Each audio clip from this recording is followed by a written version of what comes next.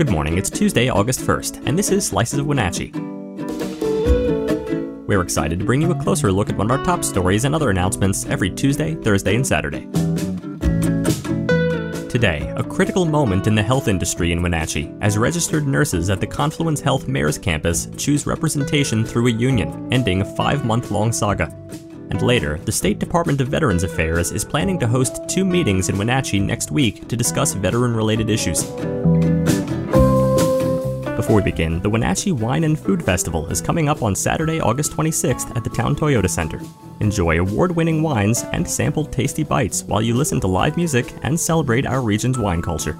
Get your tickets now for the region's premier summer event at wenatcheewineandfood.com. Now our feature story.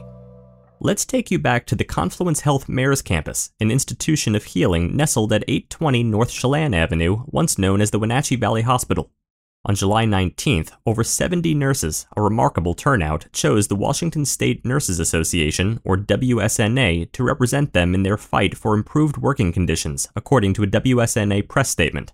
This has been an arduous 5-month campaign, marred by frustrations over wage disparity, potential shuttling between facilities, and a general sense of disorder amid changes in the hospital's management structure. Megan Bout, a dedicated gastroenterology nurse at Mares Campus, described the half-year struggle as stressful and confusing, yet she feels optimistic about the decision to unionize. Despite the challenges of the past, she's keen to embrace the future, working alongside the seasoned staff of the WSNA to address their concerns. As we shift our focus to the central campus of Confluence Health, we find that its nurse union has faced its own hurdles.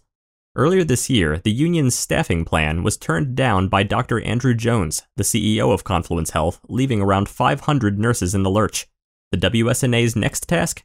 To work with the Mares Campus nurses to identify bargaining priorities and assemble a team to hammer out the terms of their first contract, a potentially pivotal moment for nurses' rights and hospital administration in the state. Dr. Andrew Jones, however, seems to see a silver lining in this development. In an email, he expressed his satisfaction that the Mares Campus nurses have chosen the WSNA as their representative. He sees the WSNA as a steadfast partner and their presence at the Mares Campus a guarantee of well-structured representation by a single union, possibly streamlining the process of negotiation and conflict resolution.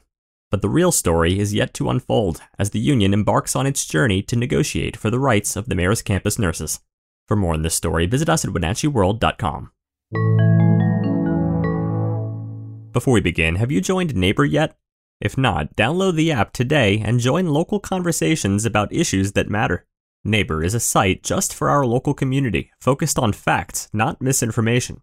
Best of all, it's free for everyone. To learn more, visit wenatcheeworld.com/NABUR. Next, the State Department of Veterans Affairs is planning to host 2 meetings in Wenatchee next week to discuss veteran-related issues. The first meeting, focusing on the needs of women veterans, will take place on Wednesday at American Legion Post 10 and will also be live-streamed online. This will be followed by a town hall meeting where updates on veterans issues and programs will be provided. Key participants include Dr. Thomas Bunt, David Puente Jr., Pritz Navaratnasingam, Dr. Jesse Markman, Dr. Emily Asbaugh, and Dr. Larry Pruitt. For more details, interested parties are directed to the department's website or hotline. Thanks for listening. For more information on all the stories you heard today, visit us at wenatcheeworld.com. The Wenatchee World has been engaging, informing, and inspiring North Central Washington communities since 1905. We encourage you to subscribe today to keep your heart and mind connected to what matters most in North Central Washington. Thank you for starting your morning with us, and don't forget to tune in again on Thursday.